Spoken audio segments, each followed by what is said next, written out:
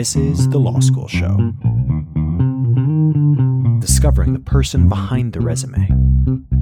Bringing you their stories and their tips on how to succeed in your legal career. Catch it all here, right now, on The Law School Show. Canada has not won a medal in this event in 40 years. The Australians will win gold. Oleksiak trying to hold off the world champion, and she did it! Bronze medal for Canada, the Australians, world record, Canadian record for the Canadians. Everybody with great performances. The Americans are pleased with their silver medal, but Canada obviously should be ecstatic with this bronze medal. Kudos to Coach Ben Titley, brought over to run the National Training Center in Toronto. His sole mission was to get the sprint in Canada back on world scene. He has done that and brought them to a medal. There they are, Chantal Van Landeghem, 6'4". Both Chantal and on the far right, Sandrine, missed the Olympic team 4 years ago by hundreds of seconds, tenths of seconds, and they decided to go 4 more years. There's Kate Campbell, good shot of her in the in the water for Australia, bringing home the gold medal. Lane number 3 from the right, is Sandrine Mainville in the water. Here's the exchange going into the first exchange. Van Landeghem's going in off of Mainville. She's in 3rd spot at this point. The key was the beginning. The Dutch swimmer in the very first leg wasn't as fast as we thought. Sandrine Mainville went 4/10 quicker than she did in the morning preliminaries. That put Canada in a possible position to win a medal. Van Landeghem did a great job coming in her leg. Then in the 3rd leg, you were able to get a good split as well by young Taylor Ruck. And of course, Penny Oleksiak in the far left, there she comes in for the bronze medal for Canada. As you said, Elliot, a great closer. Cramo Jojo from the Holland gave a huge push at the end. There's Allison, Penny's mother, and waving her on, and the sister Haley waving her on. Come on, Penny, do it. I hate to tell you, Allison, but she can't hear you. But it makes you feel better to cheer, that's fine. You can see on that graphic up at the top there, that's the world record line for the Australians. They're going to get in under that. But there's Penny. Head down. Don't take a breath. Right to the wall. Chantal on the left. Young Taylor Ruck with the white cap on. Sandrine on the far right. Sandrine starts law school this fall at the University of Montreal. She said, I might keep swimming. Well, she's got an Olympic medal to put on her board if she wants to keep swimming. 40 years, that's how long it had been since Canada won a medal in the women's 4x100 freestyle. That drought ends here. And Michelle Williams, it should be noted, who swam the heat on Saturday morning, will also receive a bronze medal. She got them here. She shares in the triumph. Hello, everyone, and welcome to the Law School Show. My name is Amos Vang, and I will be your host for this episode. This is what perseverance is. It takes perseverance to represent clients resolutely and fervently in the courts, and it takes perseverance to stand out on the world stage. Training, preparation, and practice are 3 of the most important things for a person to thrive in each and every one of these areas. So, it is no surprise that my guest for today is a person that has not only succeeded in both areas, but has also become a leader in both areas. My guest is Olympic bronze medalist Sandrine Mainville. Sandrine is a labor and employment lawyer at Borden Ladner Gervais in Montreal. But she is more commonly known as one of Canada's greatest swimmers of the 21st century. Sandrine began swimming at age 11, and in 2013, she won a bronze medal and set a Canadian short course record in the women's 100-meter freestyle at a World Cup event in Berlin. That same year, Sandrine set a Canadian record with a 5th-place finish in the women's 4x100 freestyle relay, and Sandrine also won bronze in the women's 4x100-meter freestyle relay at the 2013 Universiade. In 2014, Sandrine won the Sprinters' Cup at the 2014 Canadian Inter-University Sport Championships, now known as the Youth Sports Canada Championships. In 2015, at the FINA World Championships in Kazan, Russia, Sandrine struck bronze again in the 4x100 meter mixed freestyle event. That same year, Sandrine, alongside Michelle Williams, now Michelle Toro, Catherine Savard, and Chantal Van Landeghem, struck gold in the women's 4x100 meter freestyle relay and set a Pan Am Games record. In 2016, Sandrine finished third in the women's 100 meter freestyle at the 2016 Olympic and Paralympic trials in Toronto. And in that same year, Sandrine won bronze at the 2016 Rio Olympic Games in the women's 4x100 meter freestyle relay against the powerhouse teams of the United States and Australia. After winning a couple more medals at subsequent FINA World Championships and setting a new U Sports record in the women's 100 meter freestyle at the 2018 U Sports Swimming Championships, Sandrine would retire from the world of swimming in 2018. During the years of 2015 to 2018, Sandrine was balancing her swimming and Olympic career with a Bachelor of Laws at l'Université de Montreal, along with practicing labor and employment law, and along with a focus on dispute settlement. Sandrine is a member of the board of directors of the Sport Dispute Resolution Center of Canada, the SDRCC. Sandrine is known as a multi-medalist and a world championship level swimmer. But here at the Law School Show, we know Sandrine as something else, a legend. With a power level of over 9,000, Sandrine Mainville joins me on the show today. Sandrine, thank you so much for coming on the show. Well, thank you for having me. So let's start off from the beginning. And normally what I would ask my guests as the first question is, what inspired you to go to law school? But for your case, it's a lot more appropriate to go even further before that. What inspired you to pursue swimming? Well, my both parents were athletes when they were younger. And so I guess when I was a child, I used to do a lot of different sports. And eventually, I guess I was just doing sports for fun on the weekends with my friends. And when I got to the age of 11, they told me that it might be a good thing if I chose one sport in particular and just put all my energy in that sport to see where it would lead me. And at first, I wanted to try gymnastics because that's all my friends did. But my parents saw me and saw my physiology, and they thought that maybe I was too tall to do that, and they knew that there's a lot of injuries in that sport, so they kind of pushed me to try swimming because they saw that when I was doing swimming lessons, I was quite fast.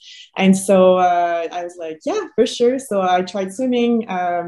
I kind of liked it. I made some friends.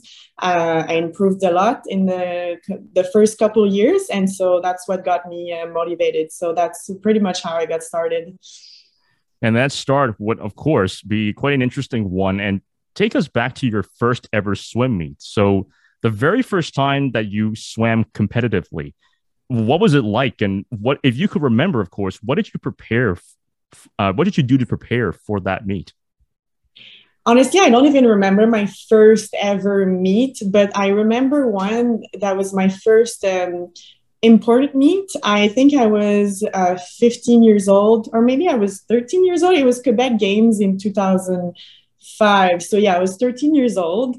Quebec Games. So, I mean, Quebec Games is for 15 years old and younger, so it's not very big, but back then for me, it was the biggest thing ever. And I went there, and to be honest, I learned so much from that experience because, you know, when you're starting something new, you don't really trust yourself. You don't really know what you're doing. You're competing, or you're doing that with people around you, and everybody else looks like they're mastering what they're doing, and you feel like you have no idea what you're doing. And so that's exactly what happened to me. I was entered in the 50-meter butterfly, and how it works in swimming is that you have preliminaries in the morning and then finals at night. And after the preliminaries, I was second. And so I had kind of like good chances to come first at the finals. But because I didn't trust myself, and because the person that was seated first was 2 years older than me, I thought, well, for sure, I'm not going to come first. I'm just going to go and try my best, but I don't think I can touch the wall first. And my coach looked at me and he said, you know what, if you have confidence, if you trust yourself, you might come first. And he just told me that. It went from one ear, went back, I didn't even listen to him because to be honest, trust is not something that has to come from outside, it has to come from within. And at that time, I guess I didn't have it. And so I went into the finals.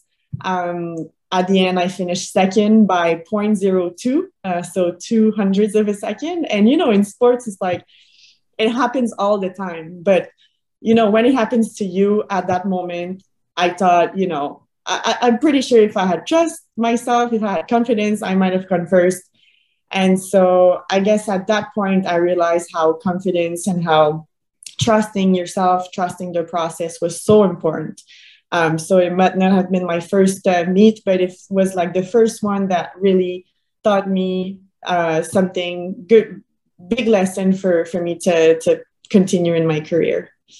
Absolutely. And even though I'm not an athlete, but as a classical pianist that used to compete in the national classical music competitions, I can relate to that a lot, because for what I found, being able to have self-confidence and trust, that's something that really comes with practice, right? And for your swimming career, of course, you've had to go through a lot of practices, a lot of workouts, sessions with your coaches. For me, as we were speaking before we started recording, my mom was actually my piano teacher for most of my life. So for myself, it wasn't just the practicing, but at home, my mom would also really push me to be the best possible pianist that I could be. Well, I fell into piano when I was 3 years old, of course. And apparently my mom said that I asked her if I could learn piano, and that's what happened. But essentially, like, at the end of the day, you need someone to guide you through and to put you in the right direction, right? And for me, like, from when I was starting to perform for the first time when I was a kid, I wasn't really nervous, but I was just thinking, like, is the practice that I'm doing correct? Am I actually playing the piece correctly? And then turns out the answer was yes. And, and it turns out people were actually interested in my performances. And that's what really happened afterwards. And that was many, many years ago. But yeah, I can relate to the self-confidence and the issue of self-confidence. And I think a lot of law students can relate to that as well, especially those who are in first year, who have no idea some of them may have no idea how in the world do I get into law school, right? It's like, I'm here. I feel like, I'm not sure if I belong here. But, over time, that's when you have to understand that you're here for a reason in law school. You have the skills, you have the potential. All you have to do is realize it. And that comes through practice and hard work. And I think a lot of law students will very much relate to that at the end of the day, to your own personal experiences and to some of the challenges that you faced early on. But I think you got to realize that, like you said, it comes from experience too. So you cannot just pretend, at first that like you're going to have all the confidence in the world. I think it's normal at the beginning that you're like trying to, test the waters, doing something, and eventually you're going to learn from every experience. But I feel like you have to kind of like accept that trust is not going to be there completely at first. It's just something that you're going to build through the years. And I guess you just got to remember that it happened to everybody, to every great lawyer, every great athlete. I'm pretty sure that not everybody just started from day one and thought, like, I'm the greatest in the world. I know exactly what to do, So you just got to accept, trust the process, and trust that eventually you're going to be great. Absolutely. Absolutely. That's the reason why, as we'll get into later on in this episode, in swimming, as you know, there's so many different levels of championships. There's the regional championships, and then there's the provincial championships. There's national juniors, national seniors, and then trials, and then world championships or Olympics. And yeah, and each it's like a goalpost for each and every person who's swimming and trying to compete at the top levels. Each goalpost in each level, how far are you able to make it, and what you're doing right, what you're doing wrong, and you learn from that experiences. It's also a similar thing in law as well.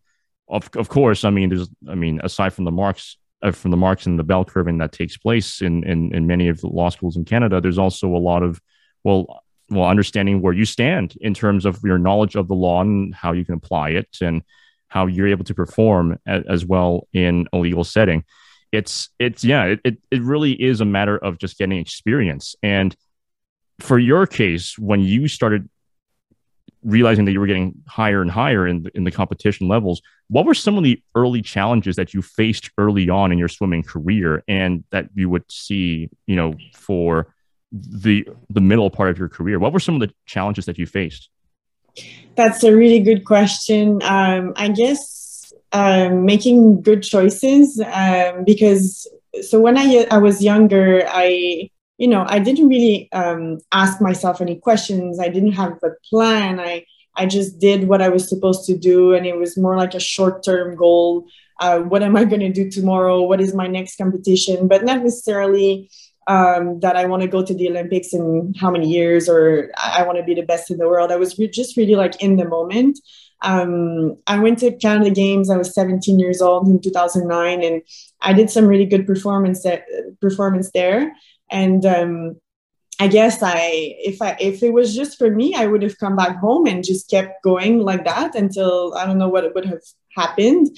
But I was lucky enough to have a good team around me. So my dad, like I said, had an athlete past, and he was also really,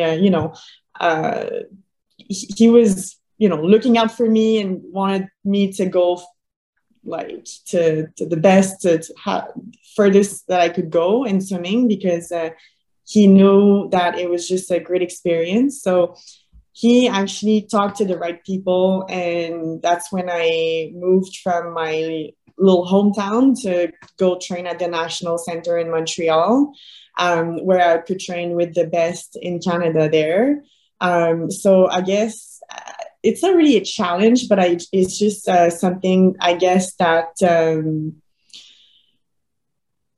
was important for me. And I was lucky enough to have people around me to make the right decisions for me. Eventually, I'm not going to talk about like all the challenges that I had in my career, but I feel like that was like the first stepping stone in my career where it really led me to the next step. And from there, like my mind was just like somewhere else. Eventually, when I got there and I trained with the best in Canada, like my objectives kind of like shaped themselves because of how we were training, what our goals were. Everybody there wanted to go to the Olympics, and not just go to the Olympics, they wanted to perform at the Olympics. So it was just great for me to go there. And then, like I said, I'm not going to talk about all my challenges in my career. Eventually, I had an injury. Eventually, they closed the National Center in Montreal and blah, blah, blah. So, but I guess the first one that I realized was important as an athlete, but I was also just in life in general to be able to make the right choices. And it might be hard in the moment, but you got to get out of your comfort zone sometimes to reach the next level and, improve and just kind of like see what's out there and, what's available for you. And I guess I don't know about you, but I also apply that in my professional career now.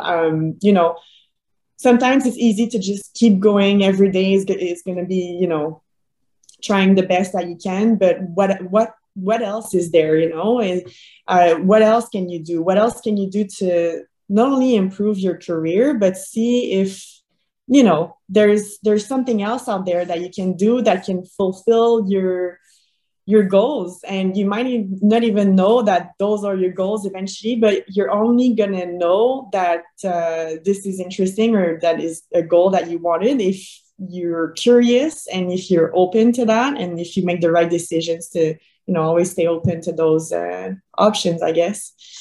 Absolutely. Yeah. And for me, it's a similar experience in this way as well. Of course, nowhere close to your level, of course, but I do relate a lot to it. And I think a lot of people can relate to the fact that, not everyone has a good day. Not every day is going to be a good day. There are going to be some bad days or some mediocre days, but it's a part of the growing process in the legal world, in a legal career, and really in any career that you or I or anyone really chooses to pursue in the near or far future. And I think a lot of us can relate to that, because I mean, we're human. I mean, all of us, we have our ups and our downs, our trials and our triumphs, and it's a matter of overcoming these. And I know it may sound, for some of our audience, it may sound a bit cliche, but it really is just a matter of being able to overcome it, not just by yourself, of course, but with the support group that you have and with the family or friends that you have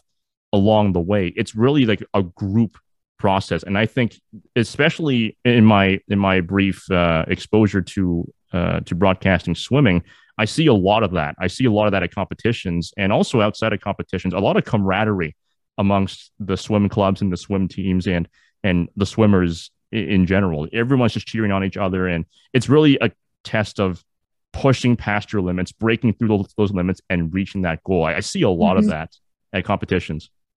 Well, I think it's because, we go through like really hard stuff. Training is hard, but also, positive experiences too, like we travel together.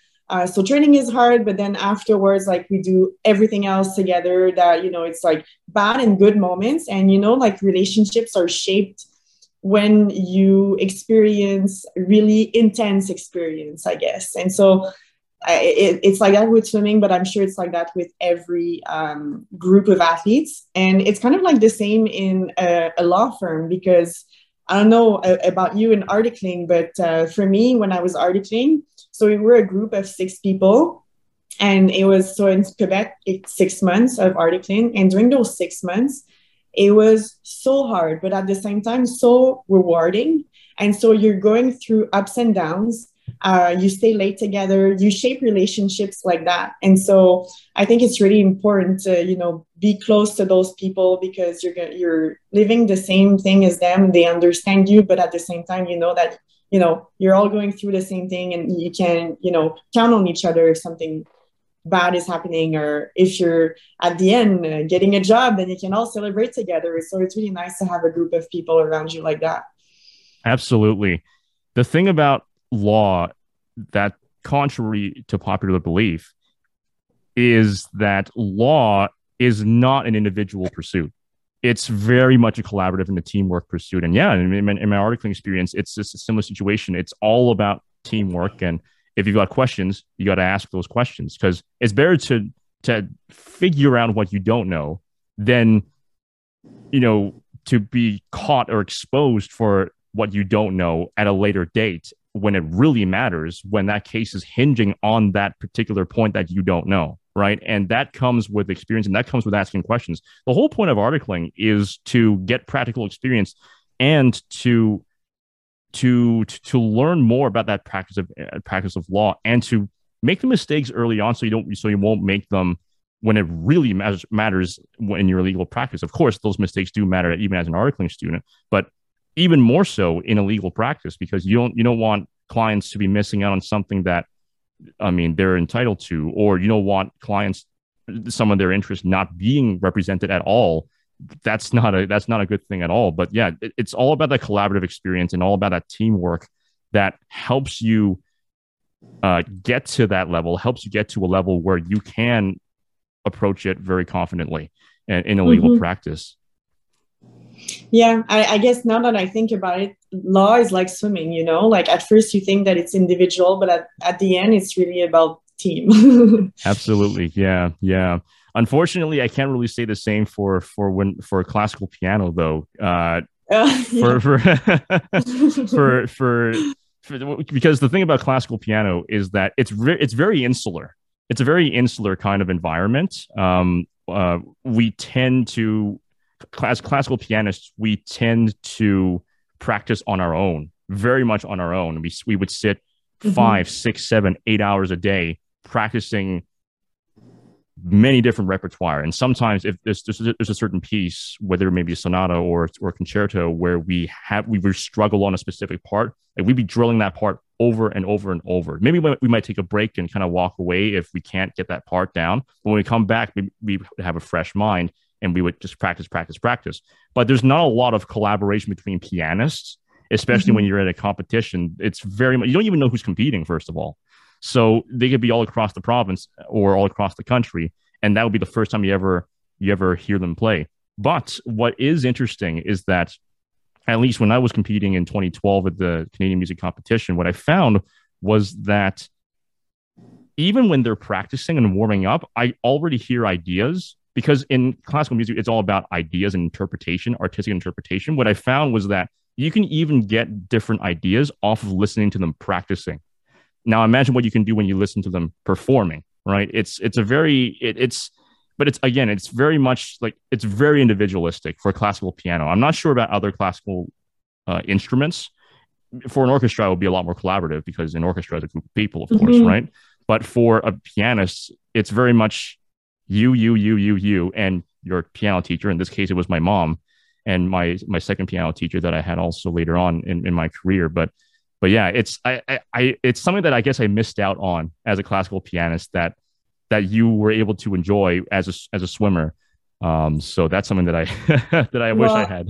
You know what? So I was doing piano when I was younger. So I learned, like maybe from 8 to 12 years old. My parents wanted me to play the piano, so I took lessons. And I guess the reason why I stopped is because I thought it was too individualistic. So I didn't like the fact that I had to practice for several hours in my parents' living room, just being by yourself with my piano. I thought, it wasn't for me. But I'm so... I guess I have some regrets now, because when I hear people play piano, I think it's so incredible, and it's just amazing. So good for you that you were able to keep going like that. Well, I have my mom and my dad. I have both of my parents to thank for that. If it wasn't for them being able to push me, I wouldn't have had the experiences that I've had. And it's never too late to learn piano too. The most recent winner of the International Chopin competition, Bruce Liu, who, by the way, is the very first Canadian to win first prize at this competition. We've never had a Canadian that won first prize. We had one, Charles Richard Hamelin, who won second, and Tony Yang, who won fifth, but we never had one who won first. But this year was the first time. Bruce said that he started very late, actually, but he's still, and look where he is now. He's now one of the most well-known pianists in the 21st century, and he's proudly representing Canada, of course. And it's never too late to learn piano. We had there's another Russian pianist. I think he started at 17, and he's one of the most technical pianists. Like he would give even a lot of 20-year-olds a run for their money. People who are in a similar situation. It's never too late for piano, but it's never too late. You can always go in but again, I have my parents to thank for this. But enough about my piano past. Let's get back to your swimming career. And I want to go to 2008, because you from your Team Canada profile, it said that you were inspired to compete in the Olympics after watching the 2008 Olympic trials. And from a layperson's perspective, again, like I mentioned earlier, most people don't necessarily realize that there are actually so many different levels of competition way before the Olympics. So regionals, provincials, nationals, national juniors, national seniors, trials, and then the World Championships and the Olympics. And there's also short course and long course as well. So why was the 2008 Canadian Olympic trials so inspirational to you? What about it changed your approach and your view of swimming? That's, again, a really good question. And every time I tell about that story, I always have the same vision in my head. And it's the vision that led me to eventually want to go to the Olympics. And so it was my first time at the Olympic trials. It was in Montreal at the Olympic Stadium. I wasn't swimming there yet. I was still training in my hometown in Boucherville. And so first Olympic trials, I went there. And again, there's preliminaries in the morning, finals at night. I wasn't fast enough yet to make the finals. So what I did was I made the preliminaries in the morning. And then at night, I was just watching the finals from the stands, or I guess I was on the pool deck and just watching people. And so I guess every single event that I was able to watch at night was so inspirational. And I can't tell you exactly, I guess, I don't even remember the race, but I just remember, so how it went is that when they touched the wall, the announcer was able to tell them right away if they made the cut to make the Olympics. It's not like that anymore, because now the criteria change and there's like a discretionary criteria now. And so you only know at the end of the meet if you actually made the Olympics. But back then in 2008, you knew right when you touched the wall if you made it. And so you touch the wall and you just hear the announcer, I guess, scream that you made the Olympic team. So can you imagine being at the Olympic Stadium with, I don't know how many people can fit in the stands, and just, it's like the result of so many years of training. You finally made it. You have your friends, you have your coach, you have your family around you, and you hear the announcer telling you that you made the Olympic team in front of everybody, you know?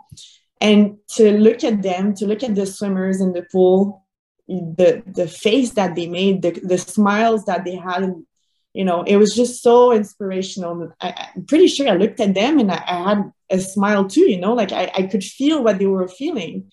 And so at that moment, I told myself, one day it's going to be me in the water and the announcer is going to tell me that I made the Olympic team. You know, at that moment, I knew it's going to be me one day. And it was clear at that moment that everything that I was going to do, every, you know, decision that I would make, it would be to eventually make the Olympic team. But I know that you said that, you know, it's not just the Olympics in life, but it's still, when you're an amateur athlete, it's still kind of like the main goal. I still really enjoyed everything else in my swimming career, not just the Olympics itself. But I guess it always stayed in my mind that I wanted to go there. So, yeah. Yeah, and 2008, as you know, was a really big year for Olympic swimming. I mean, Michael Phelps, you know? Yeah. And his absolutely historic performance, 8 gold medals in a single Olympics.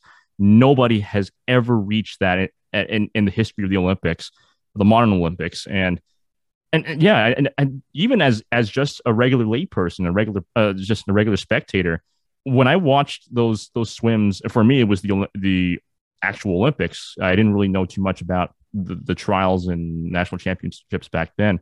Just seeing the relays and seeing the individual performances and just hearing that energy, like you said, in the announcers when they hit the wall, and especially with Michael Phelps when he hits it, when he was second. I remember this was when I think it was the 100.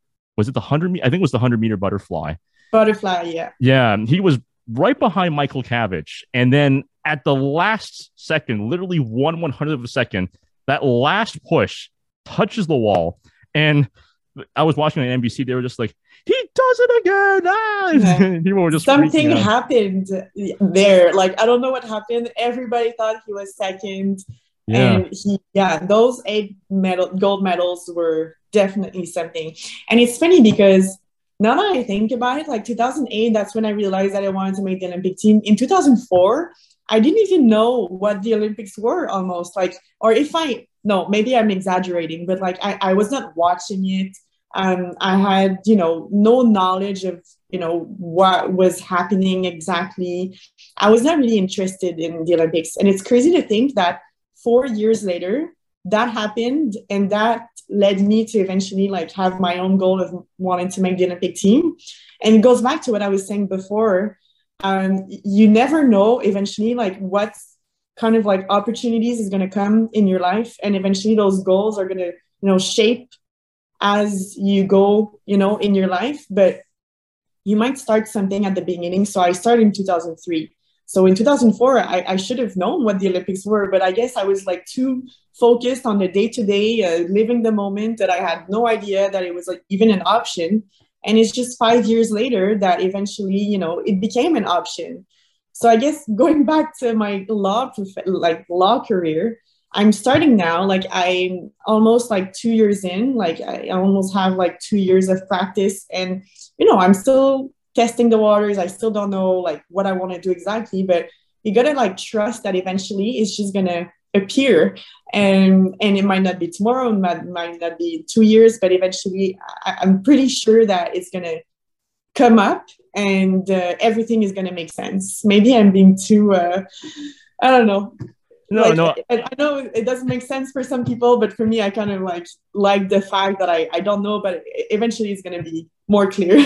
No, I get it. Yeah, I think a lot of people understand that too, and especially since you and I are roughly in the same age group as well, and a lot of our audience, not all of them, of course, but most of our audience is also within 20-something-year-old to 30-something-year-old range. We can definitely relate to just having that opportunity and just being very very hopeful for that opportunity and just waiting. Why can't it just come now? Like we're impatient for it, right?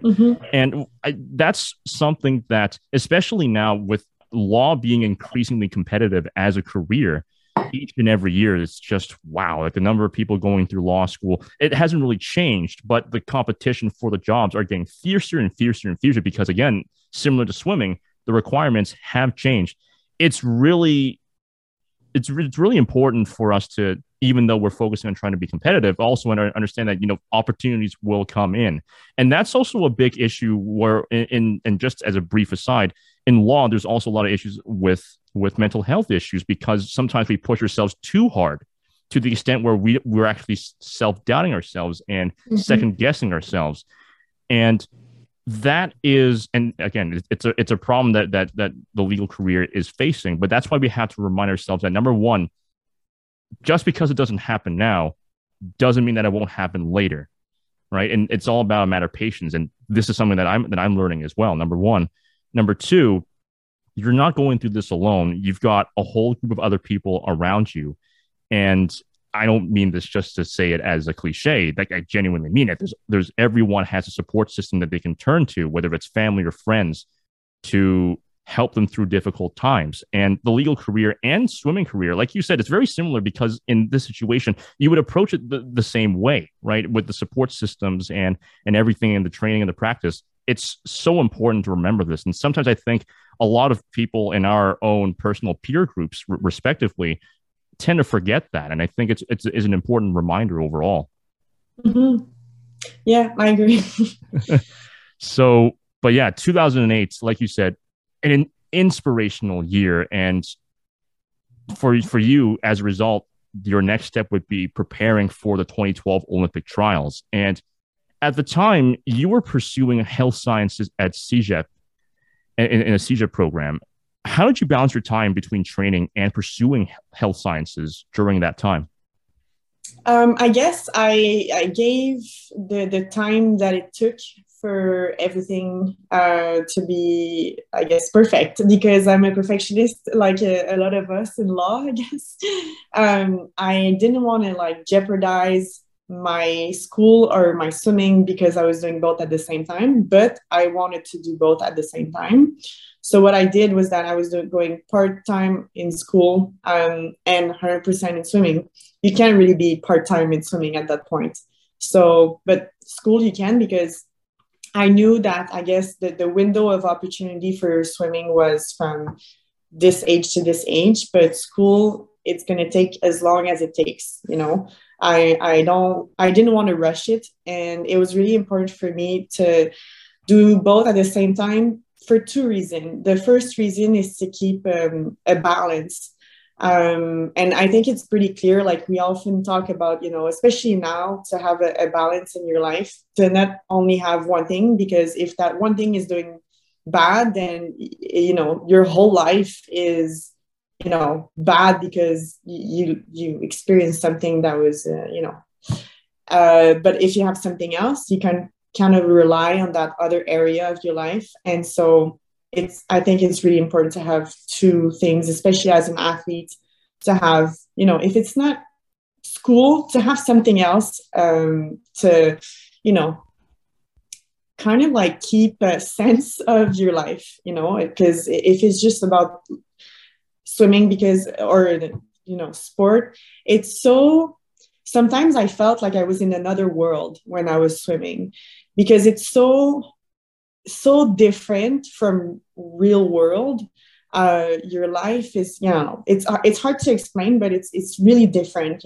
Like you can't go out at night because you have to save your energy. Like you just sleep, train, eat well. It's really weird. So I had to have something else that I could, be in the real world.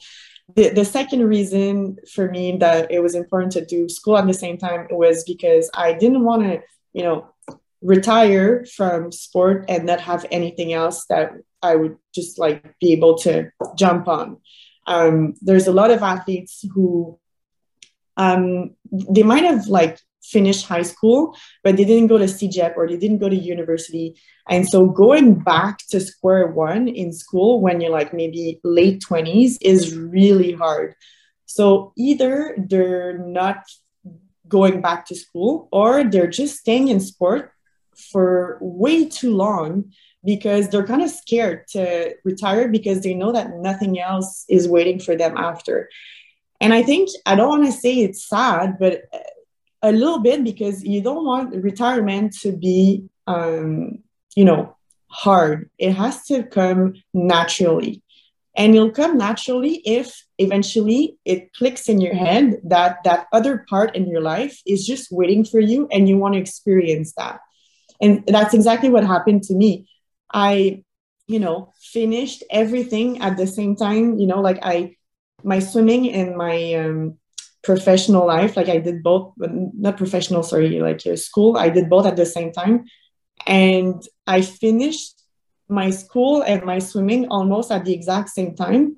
So I was able to switch to go to Borden Ladner Gervais, the law firm that I'm at right now, when I retired. So I started working there. It was my first summer. I was not articling yet, but it was just like a summer student position. And I was still swimming at the same time. And after 2 weeks, I just called my coach and I said, you know what? I'm done. I found something else. I found what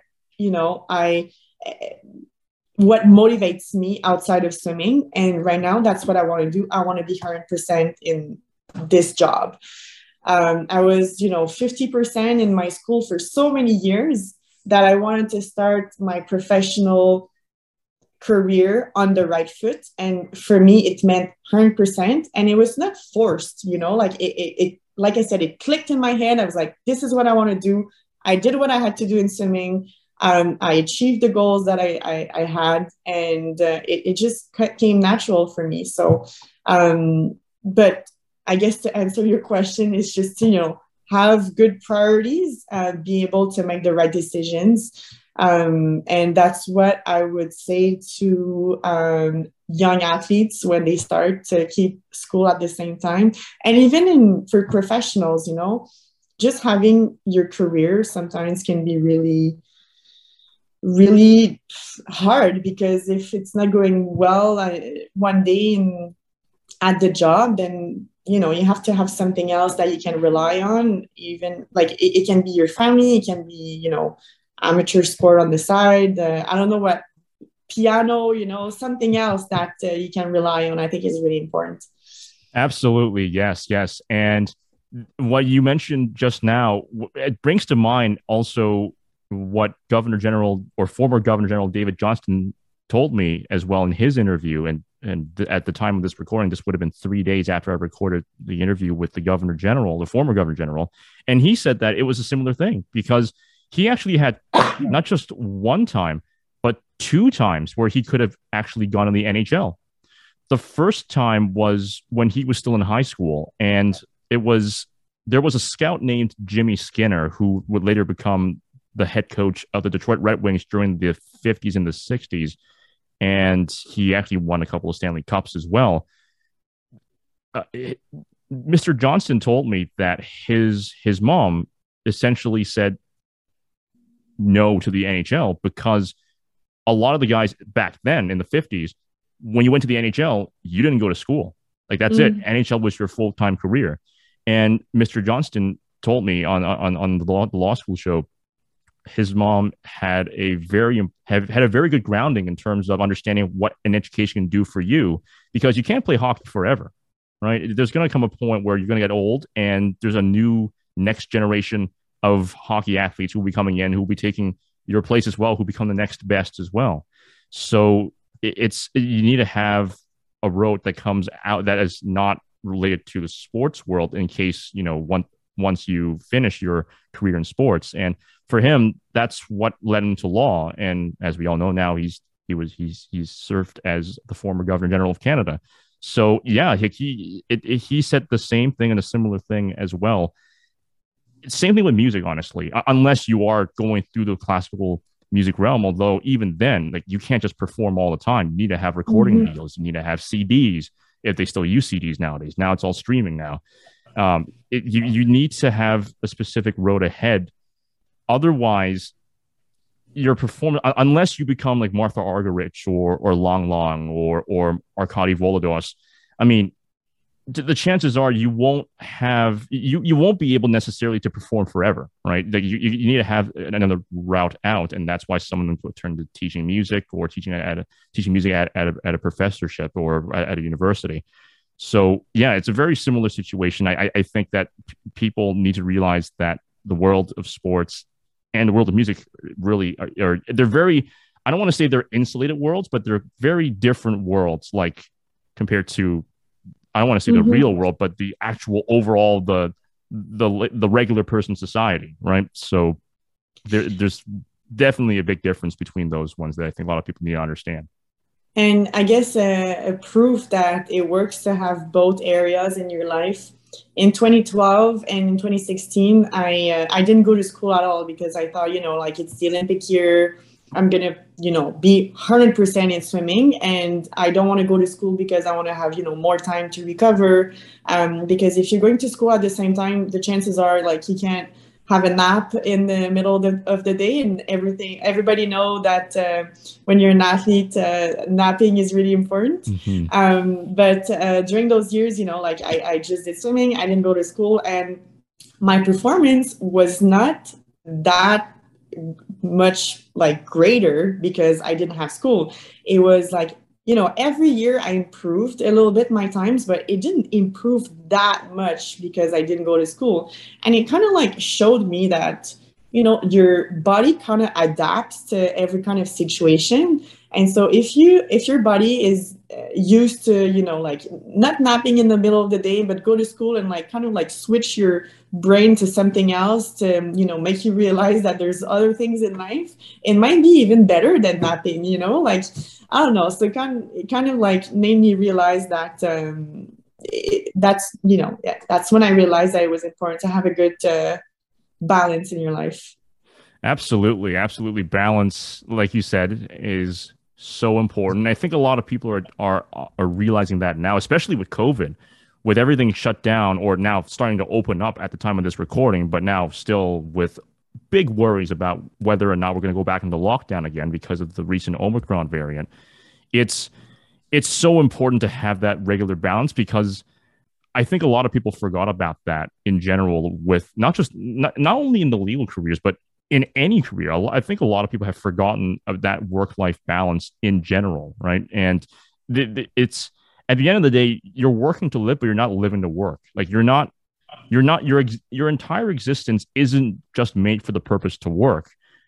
Your existence is much more than that. And this will sound very cliche and very, very cheesy, but that's just the reality. You're defined by like the things that you enjoy doing and the people around you. So that's a great and important reminder for all of us. And returning to your time in swimming, you mentioned 2012 and 2016. I'm glad you mentioned that, because between those 4 years, those were some defining years in your swimming career development. And I don't want to open up old wounds, but you barely missed the London Olympics, like barely missed it. But then you changed training centers and moved to Ontario to train in Toronto at the High Performance Center in Ontario. So what were some of the greatest challenges that you faced during those 4 years, and how did you overcome those challenges?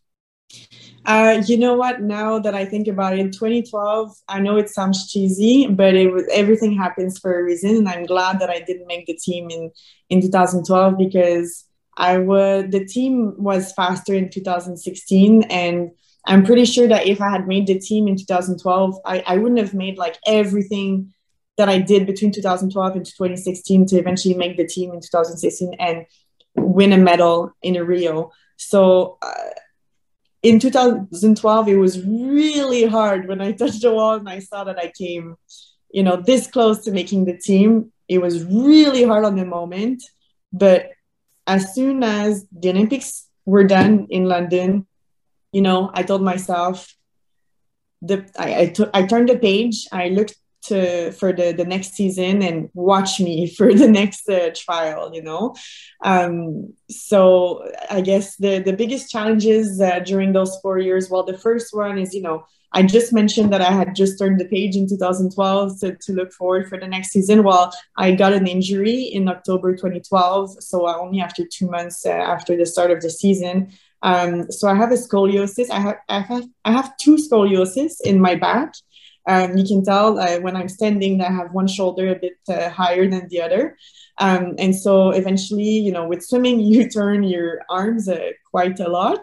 So eventually created tension in my shoulder and it just blocked one day. I couldn't use my arms. It lasted for around 3 months. That I couldn't use my arm. So and it's crazy because now I'm saying to you it took 3 months, but in the moment you don't know how long it's going to take, and you think that it's going to take forever and your career is over and maybe you'll need surgery and it's the end of the world. And during those 3 years I was just I guess control. That's when I realized that you can only control what you can control. So I can control, I had no power on my arms, but I had power on my legs. So I really worked on my legs during those 3 months. I did, kicking, I did weights training for my legs, everything that I could, to put my energy on the things that I could, use. And eventually, that injury disappeared. I was able to implement back my arms into the swimming with my legs that were, at a next level. And it's almost as if it helped me. It helped me to have that injury because it gave me the opportunity to focus on something else and improve that part that eventually became so important, because a lot of people think that swimming is about the upper body, but, when you have a big machine that pushes you towards, it changes the game for dives, for turns, for, kick is really important. So eventually I made my first senior national team that year, so in 2013. So in April, I was still able to make the team, even though I had that injury for 3 months. So it was a really big thing for me. The second big challenge that I had during those 4 years, like I had mentioned it a little bit before, they closed the National Center in 2014. So I had been training there since 2009. So 5 years later, they decided to shut down the training center in Montreal. So it was like, 2 years before the Olympics, I had to make a decision because I could stay in Montreal, but we would have less funding. We wouldn't have, the team around us that, I had used for so many years. And I thought that was really helpful. So I decided to go to Vancouver and Toronto to see if there were good training centers. And eventually the coach in Toronto, it just really clicked with this guy. He's British. He was coming from the UK. He had a really good background with sprints, women in sprints. So it was exactly for me. And, he's really charming. And so when I went there, he convinced me to go train with him. And that's how the whole, Toronto National Center got started for real. Like, today there's like Penny Oleksiak, Taylor Ruck, Maggie McNeil, Tiny Mass. I don't know if I'm saying names right now that people don't know, but they're all like the big girls, like the big swimmers right now in the world of swimming for women. They all train there. Well, everything for that national center started, I guess, and I don't want to brag, but kind of in 2014, when I went there. Penny actually came in 2015. We all made the team together in 2016. And again, it was really hard on the moment for me to move from Montreal to Toronto. I didn't really speak English back then. I went to school in English, because I had started law school in 2013. So I decided to do like 1 year at the University of Toronto, like as an exchange student. And again, I was talking before about getting out of your comfort zone. It was like the biggest challenge of my career, I think, because it was so, out of my comfort zone, but at the next level, because, it was, the environment itself was just like so crazy. But it was the best decision of my life, because that's what, I think got me to where I was. In 2016, not only did I make the team, but we won a medal together. And I think, that 2 years that I was there was really, really, important in my career. And when I think about swimming, I always think about those 2 years. It's not even the last 2 years of my career, because I retired in 2018, but it was just so, I don't know, important. And it was stressful. I'm not going to say that it was always pink. We say it in French, like it's not la vie n'est pas seulement rose. It was not just pink. It was like a lot of stress and a lot of hard moments. But eventually that's what like shaped me to become a better athlete. And it was just, looking back at it, it was just such a great experience. Yeah, I can imagine. And I think you mentioned the coach. I think it was Ben Titley, right? Yes. Yeah. So I've heard a lot of great things about him as well in the past. And and for those of you who don't know, Ben Titley was the coach when Penny Oleksiak was swimming, and still swimming, of course, and when she was there, and a lot of the other high performance center Ontario athletes when they were training there. Like he was a very instrumental part of the coaching staff there. And as Sandrine has said, this has been he's been very important into launching so many different careers in swimming at the Olympic level. And speaking of the Olympics, the trials would come in, the 2016 trials. This was your chance once again. And I don't know. I would assume that the stress and the pressure was just astronomically high for you that year. How in the world did you prepare yourself to prepare for these trials? Well, you would think that I was stressed, but I was actually more stressed in 2012 than in 2016. And I guess it was because of the experience that I was more experienced in 2016. I had gone through so many trials before that at that point, I was stressed, but it was not the end of the world. I had learned how to manage my stress.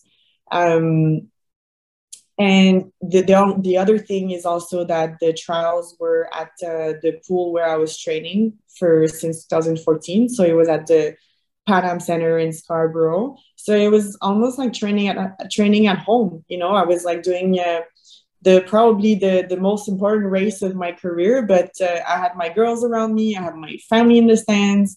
It was the lane that I used when I was training every single day. So for me, it was just, do what like how you're supposed to do it, like you're doing every single day for the past how many years.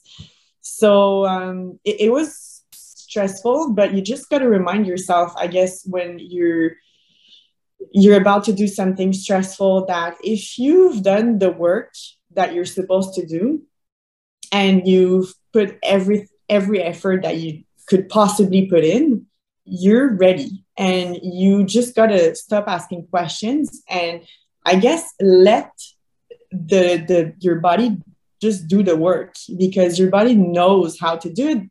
It's been doing it for a lot of years. So just trust yourself. Again, like I said before, it has to come from within, but there's little tricks that you can, learn to have even more confidence. And one of those tricks was for me to realize that I had been training so hard for the last couple of years. it can only go well. Like if something goes wrong, it's just because it's part of the game, but you know how to adapt if something goes wrong. And so it can only go as good as you've been training for the past couple of years. And I've been training hard and I know it. And so I need to, trust the process. Yes, definitely. I can relate to that. Also, it's a similar thing as a pianist as well for a competition or for really just a regular performance. There's always this level of doubt of, did I practice enough? Did I get that part right? Is my technique clean at that part? Am I able to express that part correctly? And the thing that's different from swimming and piano is that in swimming, there's a very quantifiable result where did you make the cut? Did you make the time? Mm-hmm. Did you finish first, second, third, whatever? But in music, you don't have that objectivity at all. Especially when you look at the International Showband competition, but really any of the national music competitions as well. It's all about interpretation. So you really don't even know how you're going to be able to pass. And if anything, you don't even necessarily know how you didn't make it. But at the end of the day, because as a pianist, we know that it's subjective at the end of the day, at some point, as long as we've practiced and we've had the performance knocked in, that's it. That we're good. We're all set. We're not going to embarrass ourselves on stage. We're not going to worry about, and there's also this fear that we have, like, oh my goodness, if I mess up and completely have a memory block at this point, the world's gonna remember me for that, and especially if it's going to be recorded, which is a very reasonable fear because that has happened in several international competitions in the past.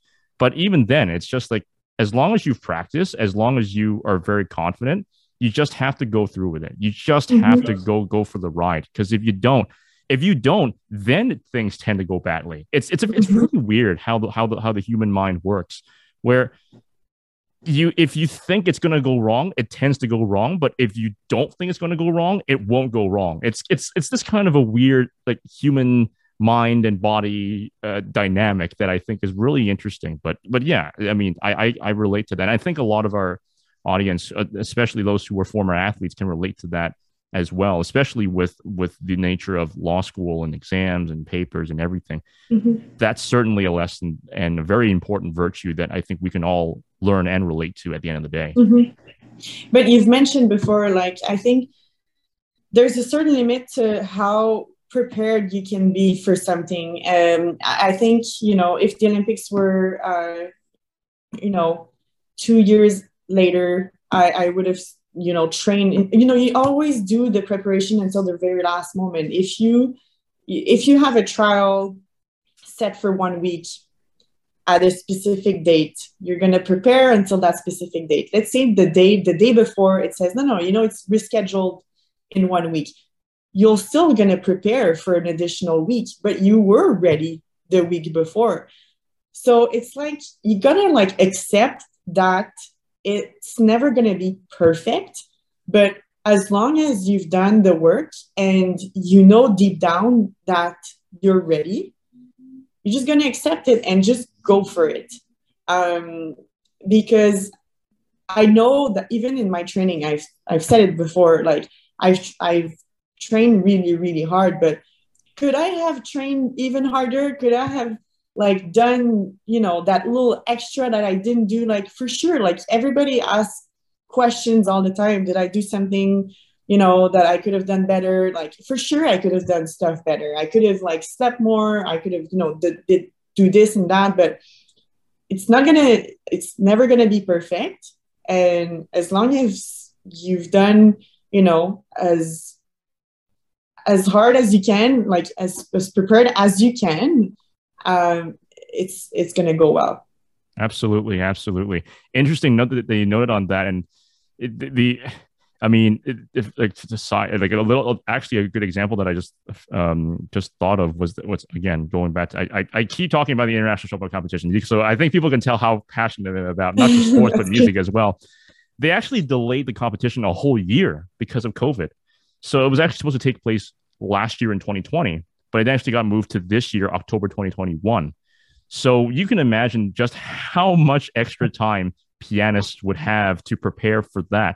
the thing about piano is that it's very similar. You have to practice each and every single moment, but you also have to realize that if you practice too much, you might actually get worse. And that's happened to me on numerous occasions when I practice. Like I realized that when I'm practicing too hard, I'm just not getting it. Like I'm just failing each part. I'm just like, oh, that's not going to be good. But yeah, it's like you said, it's not, you cannot expect a perfect performance. I mean, if there was a perfect performance, you wouldn't have to worry about the competition in the first place. Honestly, you would, you would already be at the top of the game. But it's always about, it's about just trusting what you can do and believing in yourself. A very cheesy comment there, believing in yourself. Yeah. But you really have to at some point. Like you really have to. And law is the same thing. You have to believe in yourself. You have to understand, I'm in law school. I'm not an imposter. I made it here for a reason. And the law school admission council, whoever is that part of that particular law school, they saw something in me. So I know I'm doing something right. Right. So, and yeah, I mean, even though I've graduated law school, I think this applies to really any age of law students, past, present, and future. You got to understand that you're there for a reason. Like you are there. You will make it. You can make it. And as long as you put in the work, you will make it, and you will graduate, and you'll have a career. That's just how it works. So, absolutely. Yeah, you mentioned the imposter syndrome. A lawyer recently told me, lawyer with like 10 years of experience, told me that even after 10 years, they still got the imposter syndrome. Sometimes they don't know what they're doing, because it's like such like a large area. There's always new things that even them, like every single day, they might do something that they've never done before, and they just got to like go with it. Again, I think you just got to trust yourself and trust that, you'll make it. You'll make it happen. Absolutely. Absolutely. And as we all know, you qualified for the trials. And take us back to that moment that you qualified, and that moment when you walked onto that pool deck with Chantal, with Michelle, with Penny. And then the moment where Scott Russell, who actually is a friend of mine, actually, when Scott Russell of CBC Sports interviews the four of you. What was your memory of that monumental moment? It's very blurry, to be honest, because I was on a little cloud. I was just, my sister was actually on that final with me, or she was like the race just before. So she had, she gave me a big hug. I remember that after my race. And then we went to Scott Russell for the interview. Honestly, I think it's the first time that I go back to that memory, because nobody has asked me that question before, but I guess I was just like on a little cloud. I was watching my family in the stands. I was just so happy to have made the team with those girls, Chantal, Michelle, and Penny. We were training together for the past 2 years. We knew each other, and it's really rare that you make a relay with people that you train with every single day, like 100% the girls we were training together. And usually, because it's the whole country goes to those trials, you might end up on a relay with people that you've never met before, you never talked to before, someone from Vancouver, someone from Montreal, someone from Saskatchewan, like everywhere in Canada. But we were lucky enough to be training all together, and that really helped us, I think, at the Olympics, because we had that chemistry that not every team had. We were like kind of joking around in the ready room just before walking on the pool deck, and so the stress was not as big, because like we knew each other, we trusted each other, like we trusted in our performance, and so that's one that was less stressful, but two, it made it so more enjoyable to do it together. Absolutely. Yeah. That I mean, I can imagine just the energy, even just watching back that race. And you mentioned your sister. Yeah, she was actually swimming in that very same final. I wasn't sure if it was the semifinal before or the final. So it was also a great moment to do it with her. The calls were also amazing. Like Steve Armitage was still announcing swimming back then, and Byron McDonald, whom you and I also both know, also was the color commentator, legendary announcers in swimming. Yeah. You know, defined the Canadian announcing in swimming. That is certainly a very, very emotional moment. And afterwards, Rio de Janeiro was your next step. This was the final frontier. This was the end game. Terrible Avengers Endgame reference, but anyways, take us through each moment, from the moment that you stepped onto the Olympic pool, the moment you swam your portion of the relay, the final moment that Penny was swimming the final stretch. Take us through each and every moment of what you remember to the best of your ability. That's a good thing to say, of what I remember, because again, it was so blurry. I was like so like in another world that I don't remember a lot. I remember, well, first of all, I was lucky enough to be the first one swimming. So it was like the position that I was, the best, because I had really good dives, and I was consistent in my swims. So they knew that putting me first, they knew that I was going to do like that time. I was not going to go necessarily like 1 second faster, but also not 1 second slower. I was going to do exactly what I was supposed to do. And so that's what you need as a first relay person to go first, to be consistent. So knowing that, I was lucky enough to be able to watch the last part of the race from the pool deck and cheer for my teammates. The bad side about it is that I didn't have any more control on the race, and I was like, helpless. I just had to scream as much as I could and hope for the best. And back then, Penny, it was like the first day of swimming. So we knew that she was fast because she had done really good swims at the Olympic trials, but we didn't know back then that she was, that fast, because the 100-meter freestyle the individual event came only, I think, 5 days later.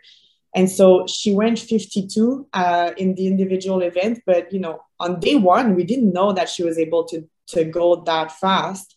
And she was going last, and she was going against the Netherlands. So we were racing, us and the Netherlands together, for the third position, because the States and Australia was, I don't want to say way ahead, but they were ahead. We knew that if we were going to win a medal, it was going to be the bronze medal at that point when Penny jumped in the water. And so the last leg, Penny was swimming with Renomi Kromowidjojo from the Netherlands. And Renomi is such a good swimmer. She won gold, I think, in the 50 and the 100-meter freestyle a couple of times at the Olympics or world champs. Like, she had world records back then. She was huge. And so to have her against little Penny, 16-year-old Penny, to be honest, I didn't, had 100% trust that Penny could hold until the last, to come third. But you know what? We were hoping for the best and cheering as loud as we could. And eventually she touched the wall in front of Renomi. And if you type my name on Google, it's like, I think the picture that first comes in is like me, my face when I realized that we came third. It's crazy because it's like, I can't believe it. That like a few months before, my goal was to make the Olympic team. And then here we are in Rio and we win a bronze medal. And it is like better than everything that I could hope for. It was like just incredible. It's hard to explain, to also experience that with your friends. Like in that moment, I could, hug my friends together. Like, again, we were training together. Like, we knew everything that we went through for the past couple months, years. And, we looked at each other and it all made sense. And it was just so crazy. And again, I had my family in the stands. I was able to look at them. I started crying like immediately. So it was a really, really great experience. Yeah. I mean, yeah, I was watching that swim actually at my cousin's house in Ottawa. I think that was I was announcing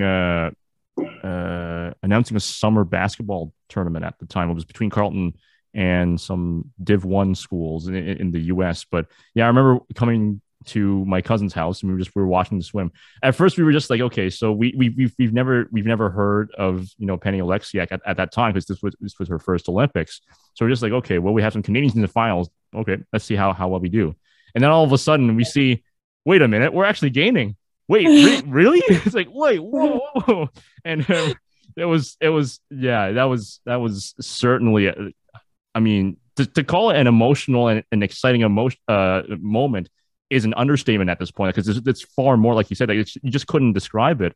And I mean, there's also this one on CBC. There was this one moment where yeah, I mean, I think you mentioned on CBC to Andy Petrillo that you hadn't seen your family in such a long time because you were training all the way in Ontario. You moved to Ontario, like you said earlier.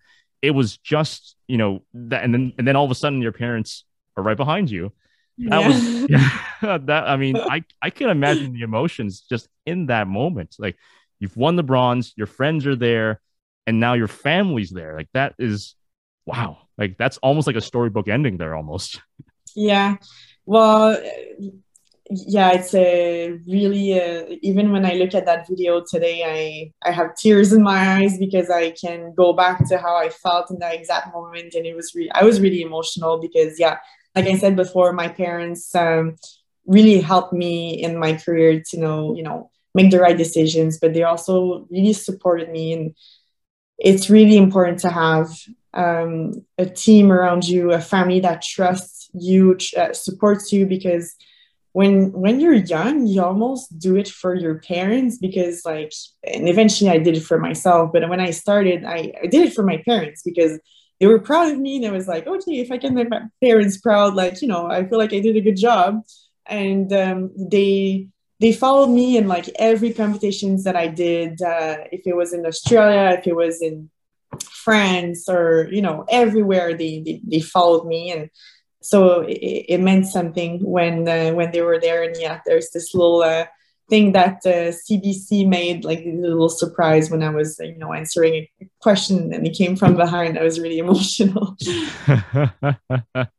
Yeah, I mean, yeah, I can relate to, just being able to do something to make your parents proud. Because I think all of us at the end of the day, we want to do something that makes our family proud, right? And and at some point, it's all about, you have to move on a little bit from that. Of course, not completely, but a little bit from that to a point where you can make yourself proud as well and know that, okay, I'm doing something right and I'm doing something well in whatever career pursuit that I had. But yeah, that like I said, this was essentially almost like a perfect storybook ending at this point for you. But you would not stop at the Olympics, of course. You swam for 2 more years, of course, and took a couple of golds from the U Sports Swimming Championships in 2018. I've had the pleasure of announcing those swims as well 3 years ago. And Mainville, Sandrine Mainville, coming up to the wall in great fashion as she touches with a time of 52.46. That is a new U Sport record for Sandrine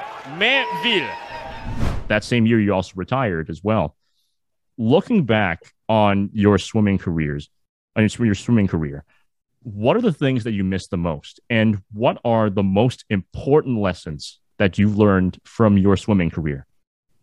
What I miss the most, I guess, is the team. I don't miss the trainings at 5:30 in the morning. I don't miss the cold water. I miss the big competitions. So every summer, going to World Championships or, Commonwealth Games, or, you travel for a month with your teammates, you go somewhere exotic, and you meet new people, you meet people from all over the world, and you do it with a team around you, and you build relationship with them. That's something that I will miss definitely, because it's not something I think I will be able to recreate in my life, that kind of experience that I had. the lessons that I learned, I think I've mentioned it a little bit during this podcast, but, trust yourself and get out of your comfort zone. I've came to say it so many times, get out of your comfort zone. But I've realized recently that when I'm about to do it, even today, like I'm scared and I don't always want to do it. But it's only after that I've done it that it makes sense. I had my first important trial last week, and the partner that was with me asked me to, plead. So he was examining or interrogating the witnesses and doing all the evidence side of the trial. And he asked me to do the pleading at the end. And at first, I was like, I don't know, I'm stressed. Maybe you're better than me and I shouldn't do it because, maybe I might disappoint the clients. I don't know if it's a good idea. But then, I can't disappoint him. He asked me to do it, so I'll do it. And I did it, and it was great. Even if I was stressed, I was able to overcome my nerves, and I think I did good. And so it's only at the end when I got into the cab that I realized, that this is what I've been telling everybody about my swimming career, but I've experienced it for the first time as a professional. Well, maybe not for the first time, but, getting out of your comfort zone and breaking the ice, and doing something that you've never done before, but you do it to break the ice, to realize that you can do it. It's not that bad. It's not the end of the world. And again, if you've worked hard and if you've done everything that you can do to prepare for this right moment, it's going to go as planned, and you're going to make it work. So, yeah, I think those are the lessons that I would tell young athletes or young law professionals when they start their career. It's always, again, when I say that, I always feel like an imposter because I'm like, who am I to tell people what to do? But I guess this is what I learned, and if people can experience from it, that's good. Well, yeah. Well, life is always a constant learning experience, Yeah.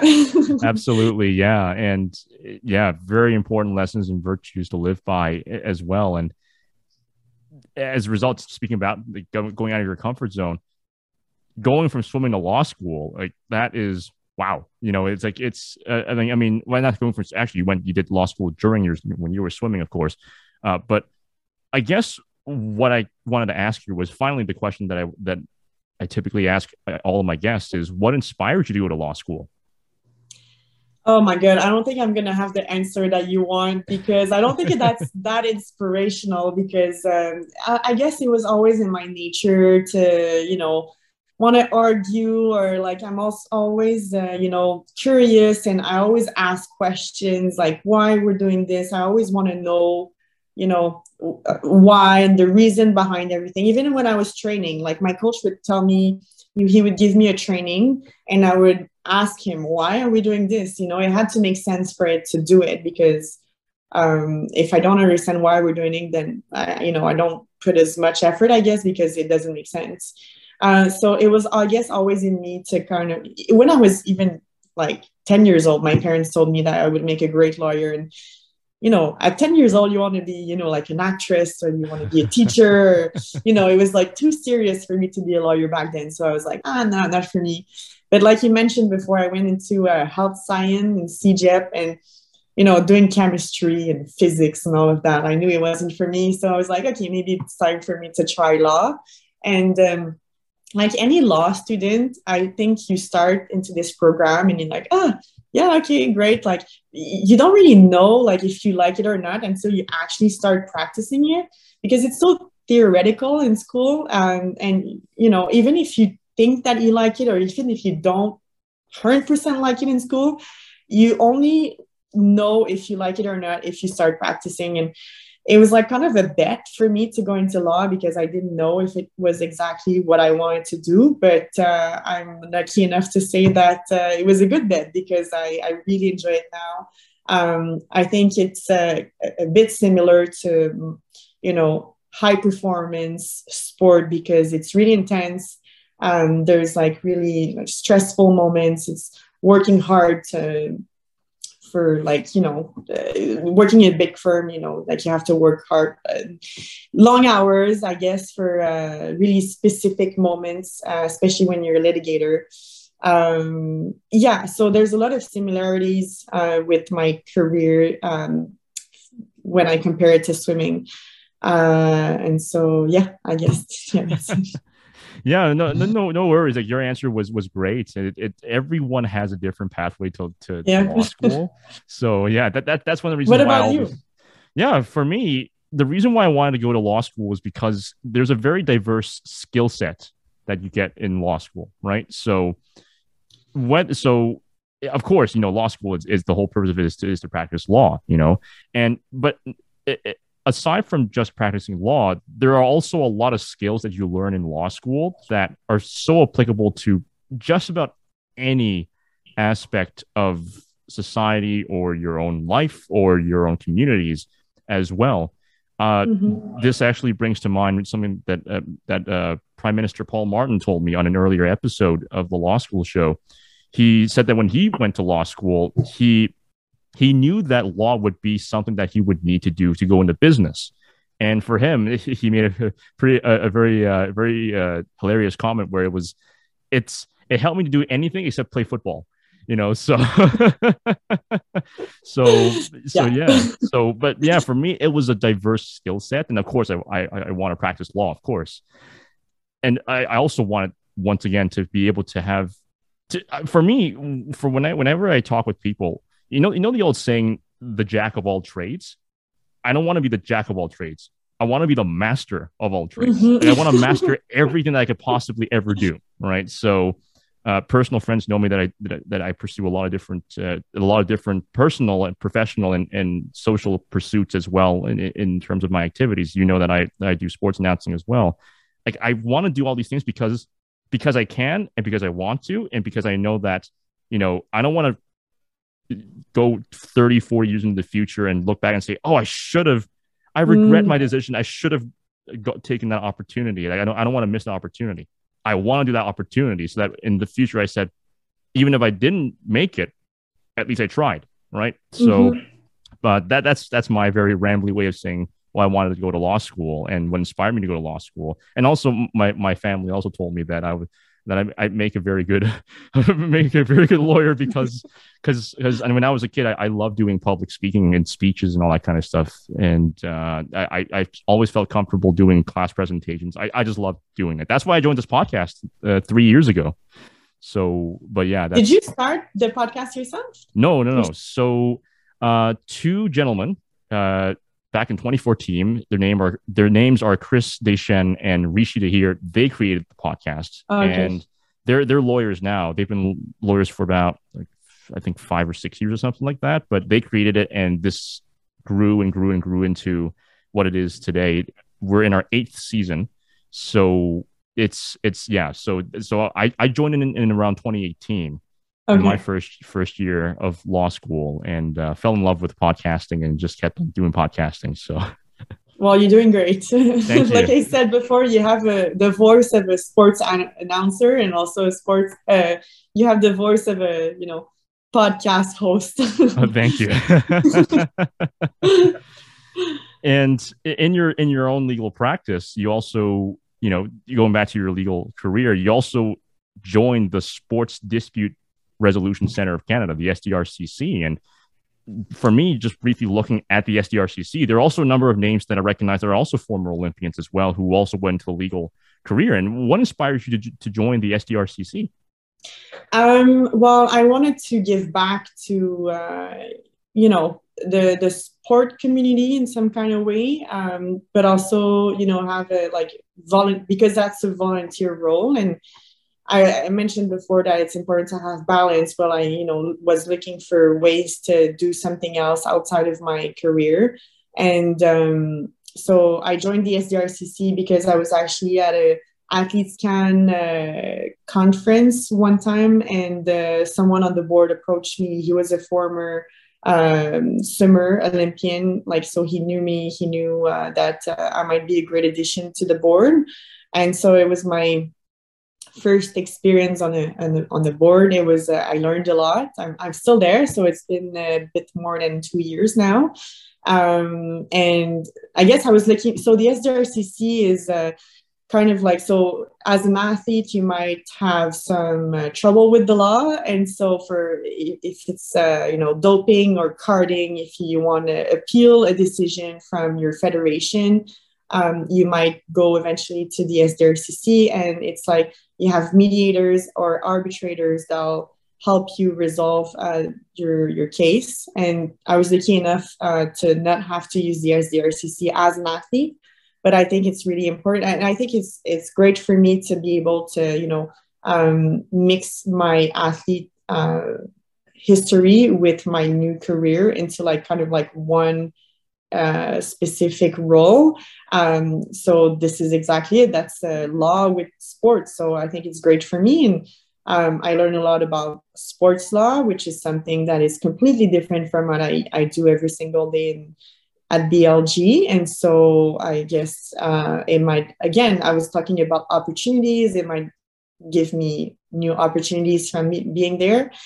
So yeah, we'll see. And you mentioned that there's also other Olympians on the board. There's Alex Harvey, who's a skier who retired, and he's also a lawyer now. So it's great to be with those people who are really inspiring, and I learn a lot, and I think that's a really good experience. Absolutely. And I mean, our audience is mostly law students, so they of course know this very, very well. But for those of us in the audience who are not in law school, or not law students, who are interested in trying to get into law school or understand the legal system, I mean, the legal system is not just the courts. It's not just, you go to trial instantly, right? So I still get this even nowadays. A lot of people ask me, "Hey, do you watch Suits or do you watch Law and Order?" I'm like, it's not. I mean, there are some inspirations, but it's not 100% accurate. And plus, they're American shows, which is very different from Canadian systems.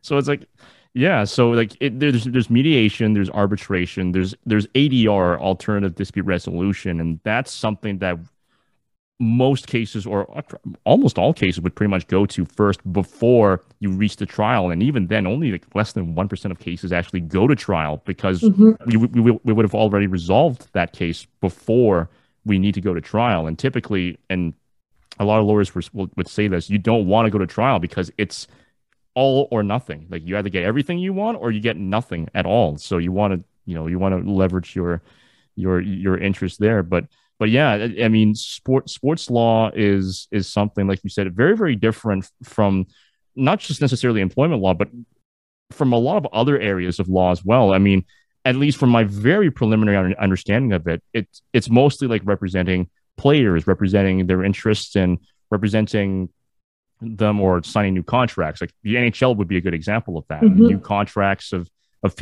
new athletes who may have gotten drafted to a new team, but they need to sign a specific contract of X number of dollars for X number of years, playing for which specific team. Are you going to a feeder team, or you're going straight to that team, the main team? And it's this whole entire area that is very fascinating. It's a fascinating area of law that not many people actually look at, even those who are legally trained. But when you read about it, and in your case, when you had your immersion into that world, it's so interesting. It's fascinating. And I would imagine the SDRCC has so many different areas and opportunities where you had that amazing immersion into. And yeah, so you've mentioned, so there's in sports law, I think there's different subcategories. There's sports agents, so people who represent, football players, hockey players. There's the litigators, so that will be the lawyers who represent either the athletes or the federation, in front of an arbitrator, or if they go see a mediator. But there's also just like lawyers who would work for the federations, who would make sure that, like everything, is their standards, their policies, everything, is, from a law perspective is well managed. So I learned that through my role at the SDRCC. So it's nice that, I'm able to learn about this outside of, my job, my day-to-day job. So that makes me realize that it's important to, you know, do something outside of your day-to-day job to, you know, stay curious, meet new people, and you never know where this is going to lead you. Absolutely. Yeah. And as we start to conclude the episode, as you know, COVID's still raging on. At the time of this recording, we are over a year and a half, almost 2 years now into this pandemic. And it's been, I can understand it's been very difficult on all of us, on everyone watching this episode or listening to this episode. It seems that, you know, and you know, for our entire conversation has been very, very, you know, very, very focused on, you know, there's so many opportunities out there, but sometimes a lot of people, and I think a lot of people would relate to this, it just feels like there's barely anything out there at this point because everything's shut down. You know, we're living day to day, basically. We don't know what's going to happen the next week. Omicron just became a variant now, and apparently that's even worse than Delta. And we don't know if this pandemic is going to go down. We're in probably the 5th or 6th wave, or however number of waves that we've had. And law school is already extremely stressful without the pandemic. With this, and now being almost 2 years into it, I'm glad I'm out of law school now, but I cannot imagine what my colleagues and peers who are still in law school, what they're going through right now. What advice would you give to law students and law graduates as they begin their careers in the middle of a pandemic? Like, what advice would you give to them to push through this very difficult time? Well, on top of everything that I just mentioned, there's one thing that I haven't touched on today, and I think is really important for me, is to have goals. To have short-term goals right now is really important because, like you've mentioned, everything is changing so fast, and it's hard to, you know, have a long-term goal that, you know, if you start a career in law, you enter into a law firm, you can't just say, oh, in 7-8 years, I'm going to be a partner at that firm. It's too long. You have to have short-term goals to stay motivated, because right now, I think that's what people need, is to be motivated by what they're doing and to have short-term goals. And then you just got to establish what those goals are. They should be attainable, not impossible, because if it's too hard to achieve them, then you're going to lose the motivation. And they're going to be concrete goals. So you got to have concrete goals to be able to, you know, do the things that eventually are going to lead you to where you want to go. So, and again, I'm saying that, and even me, I don't have, you know, I'm missing goals, or I'm missing concrete short-term goals to stay motivated. And I'm trying every single day or every single week to make those goals appear in some kind of way. And I think, I just want to say, I realize that it's really hard. And even me, I'm in that process of establishing those goals. But because I know that those are really important, and that's what helped me in my career, I'm trying right now to make this effort of establishing those goals, and after that, doing the things that I'm supposed to do to achieve them. Because, I mean, if you don't have a goal, I mean, what are you doing every single day? You can't just do your job. Again, it has to have a purpose. If you don't have a purpose, you know, what's the point? And especially right now, when we're all working from home, every single day are kind of the same. And so I don't know about you, but like for me, the past year and a half, I've come to a point where I was like, I feel like every week is the same, because I'm not going to court. If I am, I'm doing it virtually, but I'm still sitting on my chair at home in my living room. You know, it has to be challenging. And right now I feel like it's all the same, and I'm not getting out of my comfort zone. So I have to establish goals to, you know, like go forward to, you know, something. So yeah, I don't know about you, but right, for me, that's it. Yeah, no. I mean, for me, it's a similar experience as well. Although right now, living back at home and moving back from Ottawa back to Mississauga, which is the city where I'm living in, it's, yeah, I feel like I'm in, like you said, like I feel like I'm in a bit of a rut as well, right? So like you're in the same motions and everything and stuff like that sometimes. But what I do typically is, for me, I I started practicing a lot more piano now. Now that I'm back home, I have access to a piano, full-time access to a piano, so I can come back home. I can practice back my old pieces, practice new pieces as well. So if in the world, in the very rare event that someone calls me up, hey, we need a pianist for the specific concert, it's like, okay, well, I'm available, and just bring me through. And music's also very therapeutic as well. And hobbies in general are very therapeutic from what I found, because it takes your mind off. It takes your mind to a different world.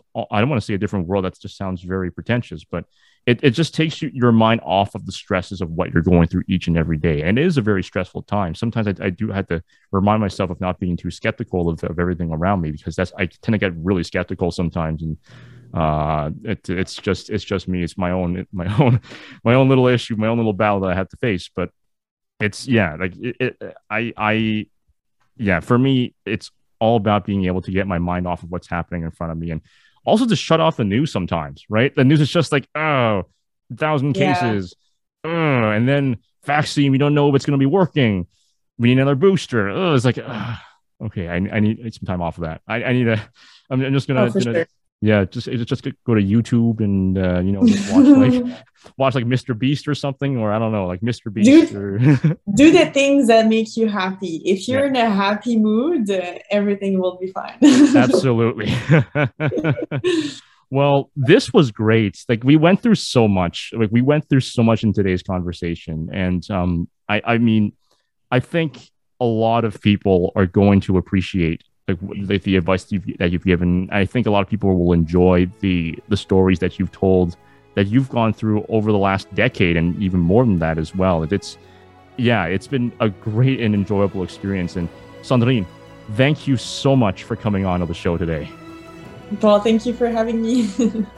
And thank you to all the audience for tuning into this episode of the Law School Show. I will leave a link to Sandrine's Twitter handle. I don't remember her Twitter handle off the top of my head, but I'll leave it in the description of this episode if you want to follow her on her social media as well.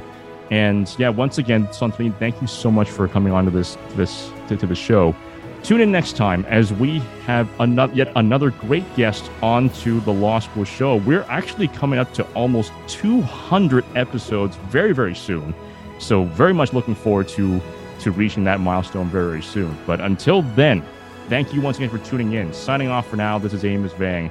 Stay safe and stay healthy.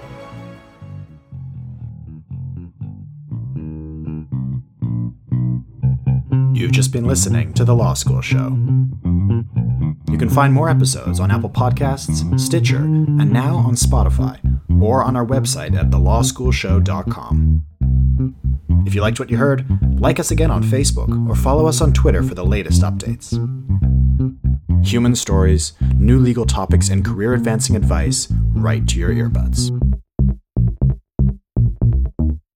Catch it all here next time on The Law School Show.